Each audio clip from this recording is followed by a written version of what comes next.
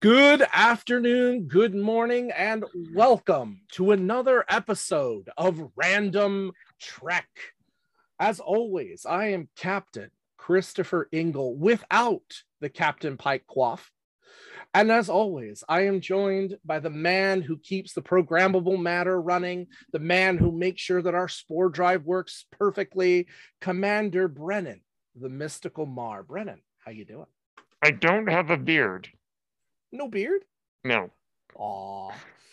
Well, today we get a joy. We get to take a trip to the next generation, and the two-parter Birthright, which was part of season 6, episodes 16 and 17. And I like this episode a lot. I tend to like Klingon-centric episodes, and this is no exception. Brennan, did you have a good time with this episode? Oh, my word. This was a lot of fun to go back to after a few years. Yeah. And so as this is a two-parter, I'm going to split it up just a little bit. So I'm going to give you our breakdown of what goes on, but it's really the tale of two stories. So we're going to break it down in two pieces, and then we'll evaluate it all together. So the story, we have two parts. We have Commander Data's story, and we have Lieutenant Worf's story. Now, Lieutenant Worf's is the meaty one, but I'm going to start with Commander Data. So the Enterprise is docked at Deep Space Nine, which actually makes this formally our first full crossover between TNG and Deep Space Nine, which is really great. Well, if you don't count Emissary. Unless you count Emissary, of course. But on the Enterprise, Commander Data detects some illegal power usage in sickbay and goes and finds Dr. Bashir there. And Dr. Bashir is checking out an instrument he says might be a medical instrument from the Gamma Quadrant. And of course, what's really kind of fun about this episode is the number of times Bashir just stops and asks Data random questions. And he's so fascinated by Data. And I really like this because we'll talk about it in a minute. I guess we should break it down first. I want to talk about analysis because this is so good. But they take it to engineering and plug this machine into the warp drive to kind of give it a power boost. But when they do that, a plasma discharge hits Data and knocks him out for about a minute. Knocks him out. But Data begins to experience a vision. And he's confused as to what this is, and he's trying to understand it. And he comes to the understanding that maybe I need to explore these images more, which will help me go further. So he goes to his quarters and starts painting. And he's a very good artist, too, by the way. I would love to have a Data original. But he starts painting the image of Dr. Nunyan Sun, and a bird's wing, and just different things that lead one thing to another. And he doesn't understand exactly what it means. What he decides to do is that he wants to recreate the experiment and allow the vision to continue instead of Geordi waking him up and saving it, because Geordi thought his pathways were going to break down. Something was wrong. So they get Dr. Bashir in with him in engineering, and they recreate the same experiment. This time, Data sitting in a chair. Good idea, Geordi. And the discharge happens, and it shocks Data, and again sends him to a vision. But this time, the vision's different, and he interacts with the vision, and it's Dr. Nunyan Sun telling him, Data, you've reached a level I didn't know you could reach. And Data's like, what? And he's like, well, I programmed you with the ability to essentially dream, but I didn't know if your programming would be capable of it. I didn't know if you could reach this kind of a level. And the fact that you've made this level is amazing. You can dream whatever you want now. This is a step further to a level of sentience that I never understood, which is, we know with Sun, he always was trying to make these androids as human-like as possible. that he could do. And so Data discovers now that he can dream, and that if he turns off his cognitive functions, he can tap into that and to begin to dream. And so that's Data's side of it, is dealing with that. Transcends to a more human yeah, level. unfortunately, it's only about a quarter of the 2 episodes combined. But it's such an important thing because it comes up later down the line in Next Generation. But this is also great Data development. You mean Picard? Picard too. The idea of Data dreaming, I know, comes up in season 7, I believe. I see. I thought you. I'm like, we're already talking about Next Generation. No, Data's dreams. Yeah, if you remember. Gotcha. But the majority of the episodes focuses on Worf.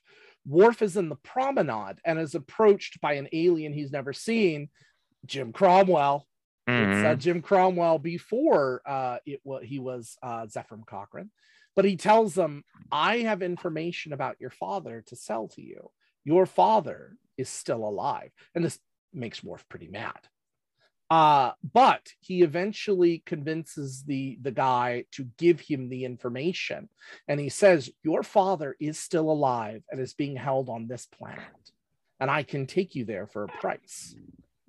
Worf still is kind of going through this anger thing. He doesn't know how to take this information.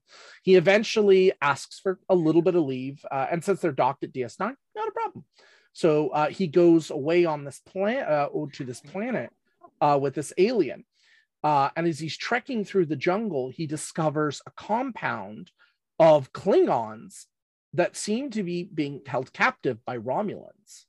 He meets a young lady by a stream that, he kind of starts to have a thing for as the episode goes along. Of course. But he sneaks in and tries to free the people, but they turn him in and he's caught. What we find out is that these Klingons are, well, at least the older ones, are indeed survivors of the massacre at Khitomer, where his father allegedly died. And they were the Romulan guard, who is the head of this place, kind of had sympathy for them. And these were mostly not fighters; these were not warriors; they were just normal people. And so they agreed to stay, but because they were captured, the Klingons wanted to stay. Because in Klingon culture, to be captured is one of the greatest dishonors you could experience. And your family would face that dishonor as well. So they stayed and built a life over what I believe it was like 20 years. They had children. In fact, the Romulan captor married one of the Klingons and had a child, the young lady that Worf met down by the river. Worf is having a hard time acclimating to this idea. They won't let him leave because it's a risk. If people knew where this was, it could equal danger for the Romulans for letting these Klingons go, and also for the Klingons and the dishonor that would happen to their family. And Worf is having a hard time really digesting this. And he's teamed up with a young man who knows nothing of the Klingon culture, and Worf kind of teaches him. He teaches him how to hunt, how to be a warrior. And he really starts to kick in with this. But this makes the Klingon or the Romulan commander mad, and he's ready to sentence him to death. He's ready to do it. And so the Romulan commander eventually decides to put him to death. He doesn't want to, but that's the only choice he has to protect everything that they've built, because he believes this is the first example of Romulans and Klingons living in peace, and they've been living in peace for 20 years. And so he's put on the line, but then the young warrior comes in dressed in Klingon garb and defends him and says, if you have to kill him, you'll kill me. And then the young lady who has fallen in love with Worf also does the same. And now a lot of the younger ones come in and do the same. And the older Klingons say, listen, we will stay with you.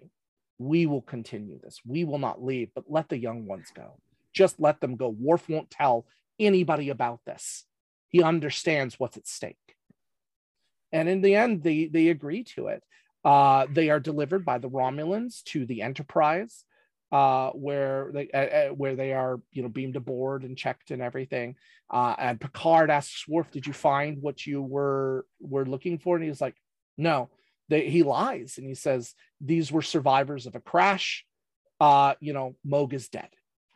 And in Worf's way, ending his struggle with this, what he's been going through for the whole series about the dishonor and the memory of his father, and thus teaching these children, the young ones too, their birthright, what it means to be Klingon, and Worf accepting his place in Starfleet, and that the idea he can move on without his father. He can be a Klingon without the memory of his father. And that's pretty much it with this, but it's so good digging into Klingon culture. So let's go ahead and move ahead and talk about the things we really liked about this episode. Brennan, you go first. Well, let's talk about with Data. I think I personally liked his storyline more. Mm-hmm. So we'll get to how that connects to Star Trek canon in a few minutes. I love getting to see yet again, the beginning of these. How many Soongs can be played by Brent Spiner? All of them. The genes are strong in that family. I really like this idea of Klingon and Romulans living together in peace, because we know how much they they've had this love-hate relationship for centuries. Mm-hmm. Mostly hate, with a few alliances in there. And I just love that we get to see just this interesting social experiment between the two of them. The Romulans aren't portrayed as evil. Mm-hmm. What they were doing is actually fairly noble, considering. Mm-hmm. Though, admittedly, I don't think the storyline resonated with me as much as it did, say, with you. But also, in particular, getting to see Dr. Bashir. Alexander Siddig is such a marvelous actor. Mm-hmm. And I love that we got to see him, and that we got a crossover between the two series. Mm-hmm. I enjoy an exploration of Data's character. Mm-hmm. And I do like that Worf is such an interesting character because he is got to be maybe the most repressed character in Star Trek, besides maybe Mr. Spock. And the Worf stubbornly likes to hold on Mm-hmm. to so many things in his life. I think Klingons seem to be a terribly stubborn people. And I really like that the idea that both Data and Worf are dealing with the legacy of their fathers. Mm-hmm. That I think is amazing, because in a way, Data and Worf are a lot like each other. Mm-hmm. They are this idea that they both don't quite fit in. They both are trying to find what's their purpose. And they're both searching for more. Mm-hmm. I also love just some scenes involving, as always, there's some great little, funny interactions between Star Trek characters, which I always just Mm-hmm. absolutely adore. And of course, getting to see James Cromwell again. His This is the first second appearance. time. This is the second time, I believe. Second time he's appeared in TNG. Oh, what was the first? I forget. I think it was like second or third season, give or take. I have to look in that. It was earlier on. Okay. But yeah, those are the things that I really enjoyed about this episode. It's quite a bit. Yeah. I really so in looking at the data aspect of it, Bashir at first comes off as a bit of a goofball, and he does. And early Bashir always did. He's just And that's curious, true. you That's know. true. The thing with him though is that the questions that he asks Data, even though are play to Bashir's curiosity as a scientist, it also sets up for us kind of the expectations as to how Data views himself at that moment. He asks him things about breathing. He asks him things about his hair growth and but it allows Data a moment to, through answering these questions, establish this rigidity within himself. Even though he's trying to grow, he kind of knows my hair will, I could change it if I wanted to, but everything's a simulation and everything is stated. And the state of Data at that point through these Bashir questions is cleverly set up. I really like that. But then we have this plasma discharge and this addition now that Data is able to take the next evolution in his programming. That's fascinating stuff. This is a huge jump for Data development, and does, as we'll talk about it with how it affects Trek, but this affects future Trek in large ways. So I really like that. Bashir's questioning was a very clever way on the writer's part of establishing how Data feels about himself without asking Data, how do you feel about yourself? Mm-hmm. Really well done. And then the actual dream sequences, I really like. I really enjoy it. And anytime that Brent Spinner has an opportunity to play Noonien Singh, which I think in TNG there were only Noonien Singh. Let's not mix up. Sorry. Soong, this is the problem with these Star Trek names. Soong and Singh are two different people.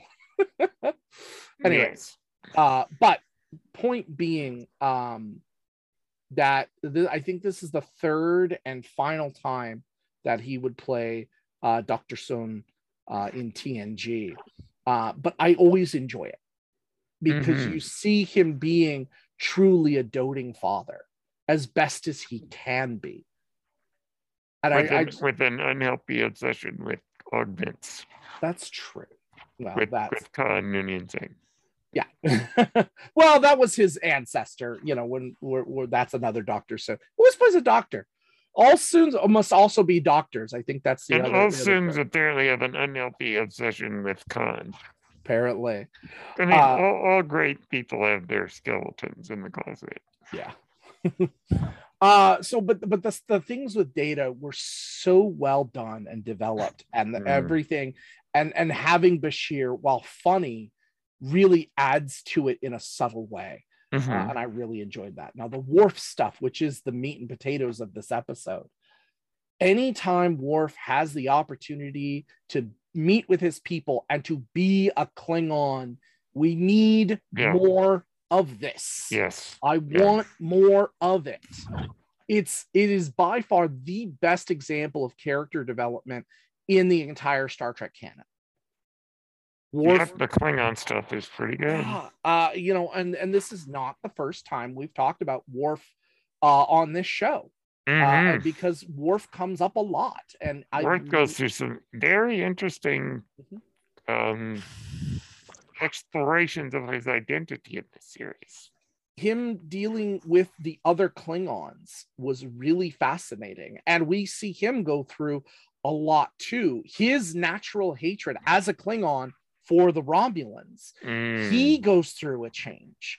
The young lady that he falls in love with is half Klingon, half Romulan.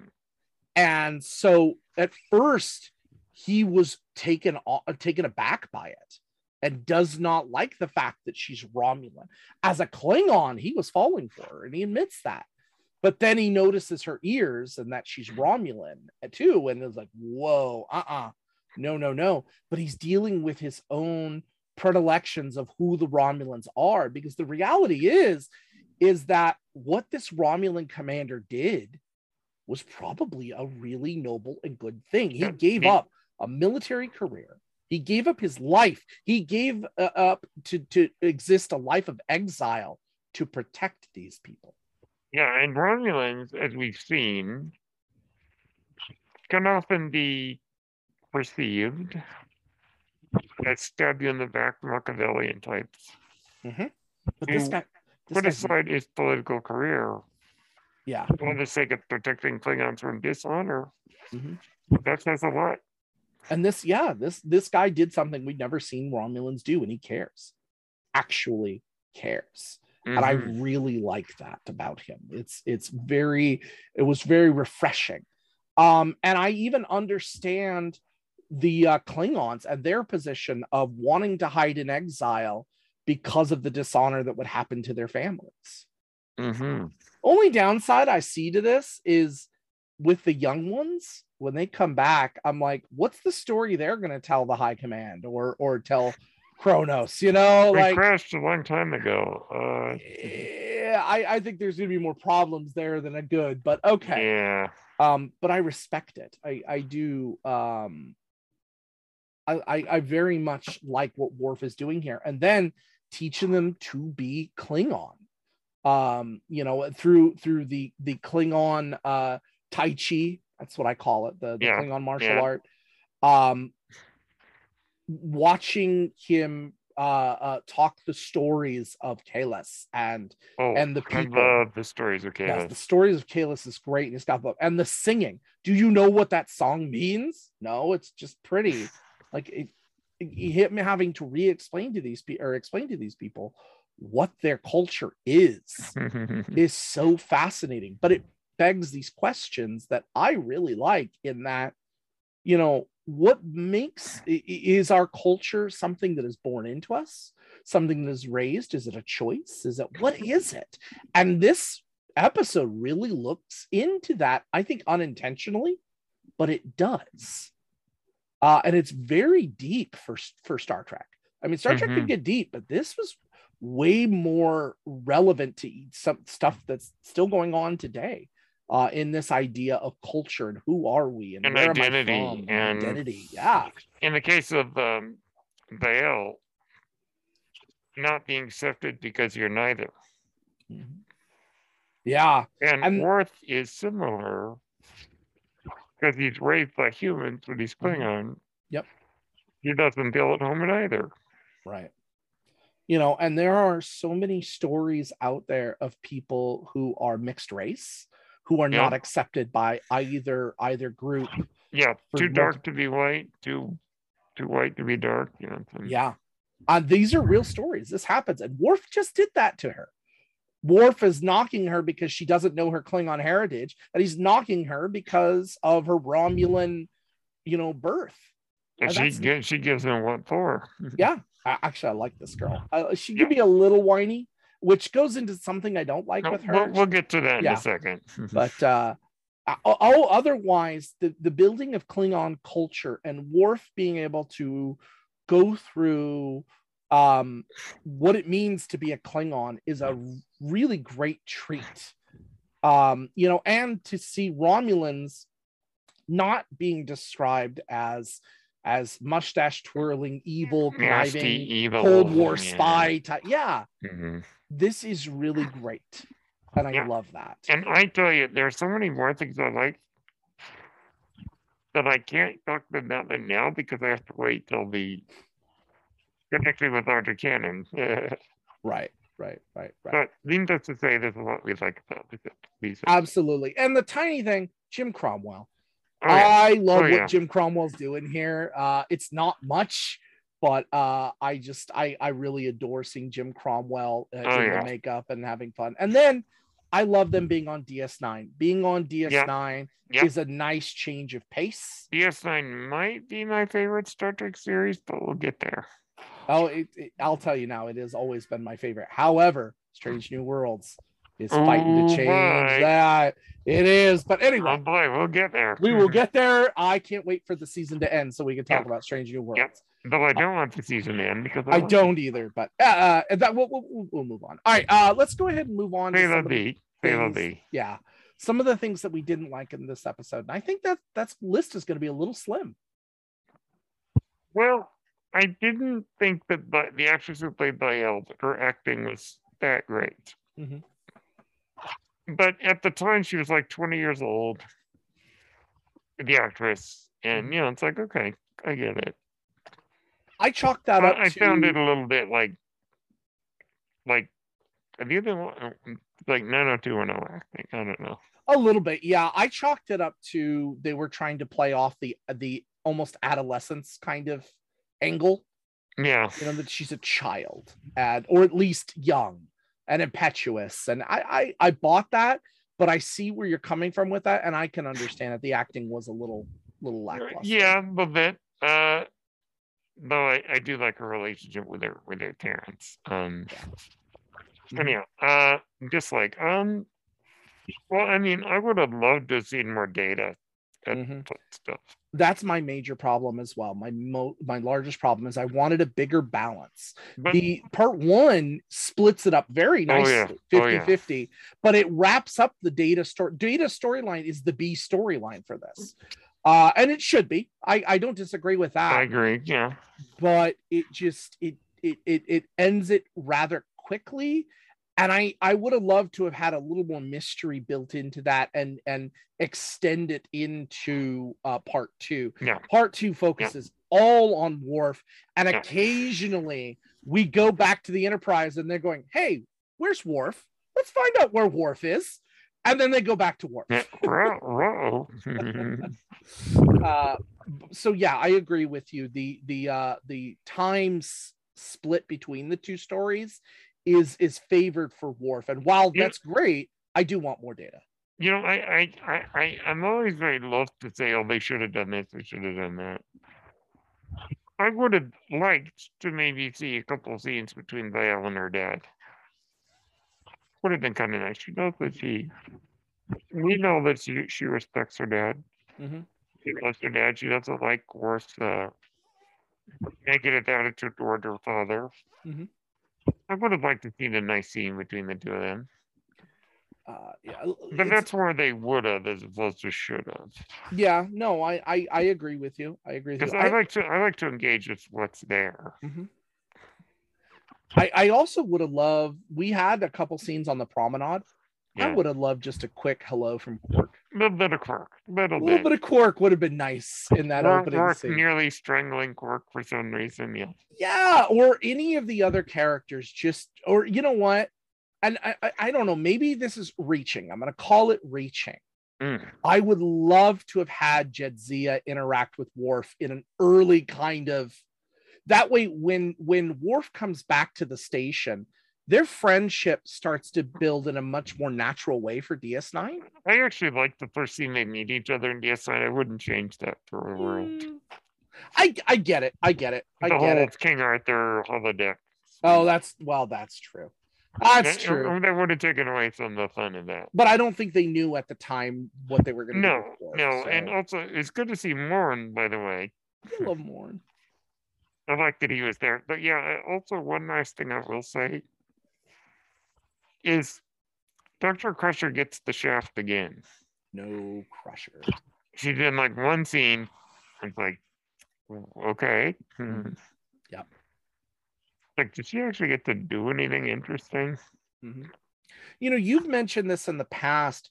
There's not enough of everyone else. Picard, Riker, and again, I know with writers what the predilection is in general is to focus on one or two characters specifically in an episode to give it focus. Now, I understand that, but I would like it balanced out a little more with their interactions with everyone else. I mean, like Counselor Troy, a little more from her and going through this idea of Though getting to dreams. see her actually counsel was kind of nice. Yeah, that's true. That's true. Okay, but yeah, I don't have a lot of complaints. This is a fun episode. Yeah, no, what it does right, it And does right fun very and well. meaningful. Yes. But it does have the bigger impact on the Star Trek universe. So let's start with Data. Yeah. Let's start with Data because we mentioned it. So Data can dream now. How does this I've been affect itching us? to get to this part. Go for it. Oh my word, this ties into Star Trek Picard like you cannot believe. Getting to see the full arc of Data's story, and particularly getting to see his painting predilection, which later comes up in Picard with Asha and Sodi. Also, the sort of dreamlike state that Data's consciousness exists in. And also, now, mind you, what did he see in his vision? He was seeing a black bird. Now, I don't know what species of blackbird it was, but I do know that in cultural heritage, particularly European culture, the crow and the raven are often symbols of death. That's true. What do we see in Picard season 2? The final death of Commander Data. True. Earlier in the previous season, in the two-parter Time's Arrow, when they find Data's head, Data says an interesting thing. He says, "It brings me comfort knowing that someday I would die." I think you could argue that you could track what we see here with these visions of the bird, not just the ideas of flight and going beyond his own understanding, but also that Data does ultimately die in a very mortal way. Something he always desired. Right. That's one thing. And then another thing is getting to see more of Worf and the Klingons, which plays out quite a bit over the next couple seasons of Next Gen and Deep Space Nine. And who knows where it's going to go in season 3 of Picard. And also just the getting to see Dr. Soong. And now that we've gotten to see doctors soon throughout the entire run of Star Trek. And it's an obsession that the Soong seem to have with building a better human almost. And now that's a good thing and a bad thing, as we saw with Soong's ancestors. So those are some of the things that I saw that connected to bigger Star Trek. For me, this obviously builds into season 7's episode Phantasms, where Data starts having what he kind of believes are nightmares. It's a creepy episode. It is a creepy, but it again leads right into that in the following season. But I like what you're saying about Picard and just this idea of dreaming. The idea of the Raven too is an interesting symbol that I do like in this. In that you mentioned the symbol that Raven is often a symbol of death. While that is true, the Raven is also a symbol of freedom. He is a trickster, but also a wisdom god. Yes. So I that's how I viewed it more is wisdom. This is Data's ability to expand his horizon. And remember what Soong said, Data, you are the bird. You just got me thinking down Data the trickster god. If anybody could play Loki a trickster in another guess what? He did play a trickster. Did it? Episode Mask. Oh, that's true. Yeah. But A Loki-like figure. yeah, the use of the bird is really a great idea. I mean, this idea of being able to soar, to be able to fly beyond, or to go beyond what we are. Blue skies smiling at me. And I gotta say, the flying shot they had when Data realizes he's the bird, of going over the Enterprise and around. Yeah, that was a great shot. So great. Anytime we're looking at a 30-year-old VFX shot, it still looks good. It does look good, absolutely. And I think we watched it on Paramount Plus. I think they cleaned it up a little bit. Oh, of course. Oh yes. So it's I actually watched my Blu-ray copy I got for Christmas a couple years ago. Okay, cool. Looked fantastic. Yeah, but the imagery set up in that is just it's got so much for Data. Oh yeah. As for Worf, I mean, what else can we say except that, you know, his continuing focus of being both a member of Starfleet and a Klingon continues to grow because of this. And boy, do the Klingons have a lot of rituals. Boy, do they. I do like too that this puts the idea of his father to bed almost. Yeah. Almost. And I think it finally is put to rest down the line when Martok brings him into the House of Martok. Yep. Finally, that ends that. But this is like that to me is like the epilogue to Worf's cultural story. Ooh, I just thought of one more. What do you got? This ties into Rightful Heir. Yes. Comes on later in the season. Worf is lost spiritually because of what he encounters in this episode. And that leads him to the monastery on Boreth, where we don't want to give away spoilers yet, where Kahless reappears, the great Klingon Messiah. And then, of course, Boreth later comes into play. The Boreth Monastery in Star Trek Discovery. So there are some little tie-ins there too. Yeah, absolutely. There's so much to this. And I thoroughly enjoyed it. This may be one of the most like dense as far as how does it connect to other Star Trek. It really does. Yeah. And so, like I said, I've argued this before. Season 6 to me is the best overall season of Next Gen. It's just got so much to it. It's got multiple two-parters. And this is one of my favorite two-parters, period. It's got such good information in it. Bashir is wonderful. And you get a little bit more to understand about Bashir too, and his inquisitorial nature and just the things that fascinate him, you know. And then of course the building of Data's character further, which eventually will lead us to emotions. Combine emotions, his emotion chip and generations with this. And actually that's another interesting thing too. Now that he can dream, when at the end of the season we deal with his experience with emotion, though they're negative emotions, I think that taps into it. I think Data pushes further into wanting to understand the emotions because he can dream, because he can imagine, because he now can open up to new possibilities, which is why I think that episode frustrated him so much, how he was able to feel it and understand it, what's going on. And the idea to dream opens up those questions for him. It's no longer absolutism. Anything is possible for Data. You said it. I love it. This is so good. I love a good two-parter. Favorite moments from this episode? Oh my word. The scene at the beginning with Geordi and Worf at the wrestle match. Getting food. Oh my word. And it's pasta Fiorella. And they start eating it, and Geordi's like, oh. And he says, yeah, Worf, because he notices Worf is eating it quite heartily.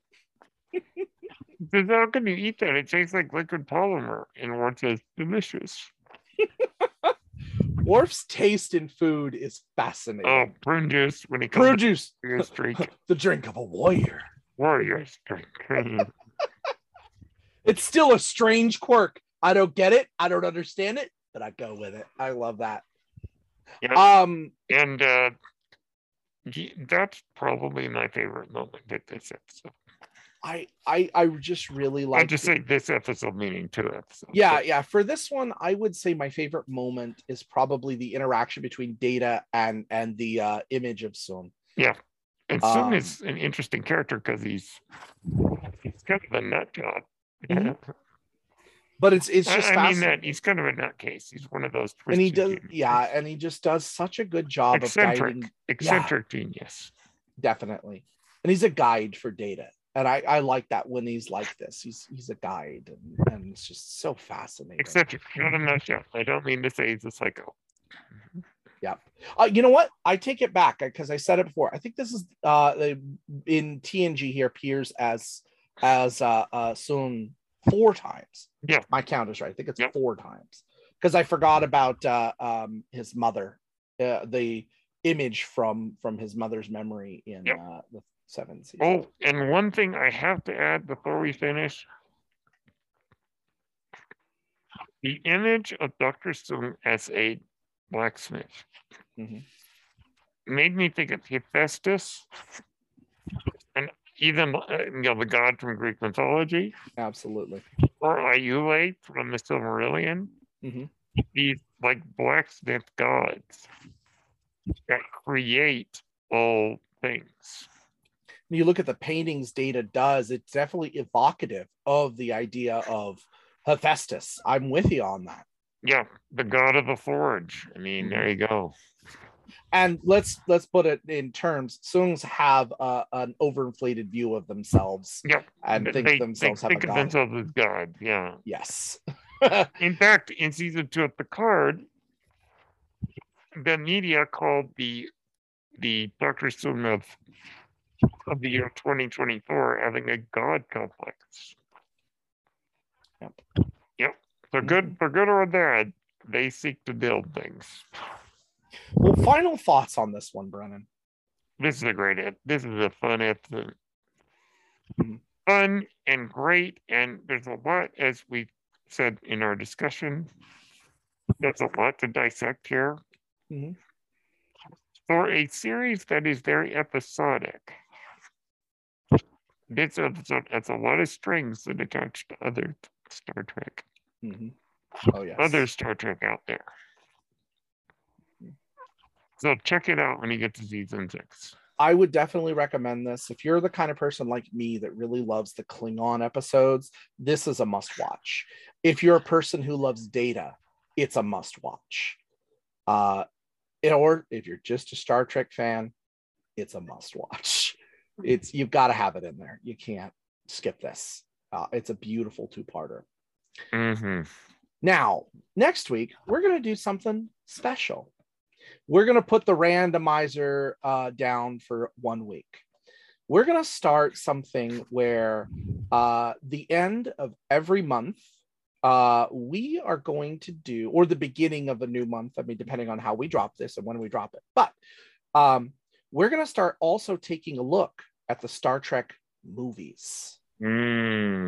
Yes. Now, instead of randomizing them, because especially the first 10 first 10 kind of one right after the other are important, we are going to do these in order. So the end of every month we are going to do that, but what we're going to try to do is to bring a special guest every month to help us look at these, because I don't think our standard format's going to work here. It'll be a longer episode, probably about an hour long, but next week, in honor of the new 4K remaster of the director's edition, we are going to view Star Trek: The Motion Picture, which I used to not be a fan of this, but I gotta say, every time I watch it, Brennan, it slowly creeps up my list of more and more likes. I think I'm in agreement with you there. Piece by piece, it gets better. And we are going to be joined next week by a very, very special guest who knows their Trek.